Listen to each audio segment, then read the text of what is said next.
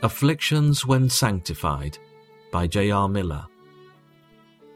Before I was afflicted, I went astray, but now I obey your word. Psalm 119:67. It was good for me to be afflicted, so that I could learn your statutes.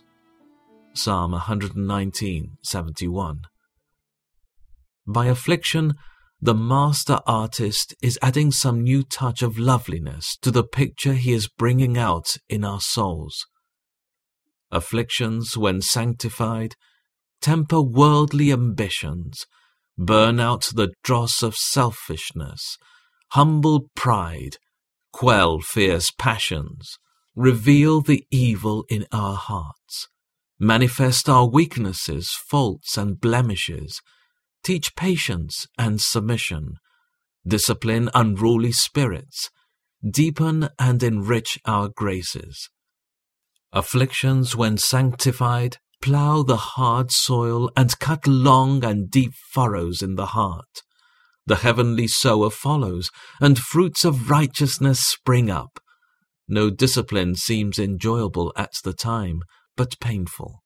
Later on, however, it yields the fruit of peace and righteousness to those who have been trained by it. Hebrews 12:11.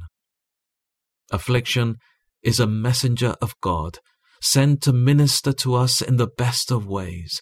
When under God's chastening hand, we should ask, what would God have this sorrow do for me? What is its mission?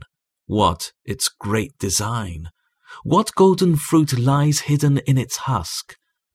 How shall it strengthen my virtue, nerve my courage, hasten my passions, purify my love, and make me like him who bore the cross of sorrow while he lived, and hung and bled upon it when he died, and now wears the victor's crown in glory?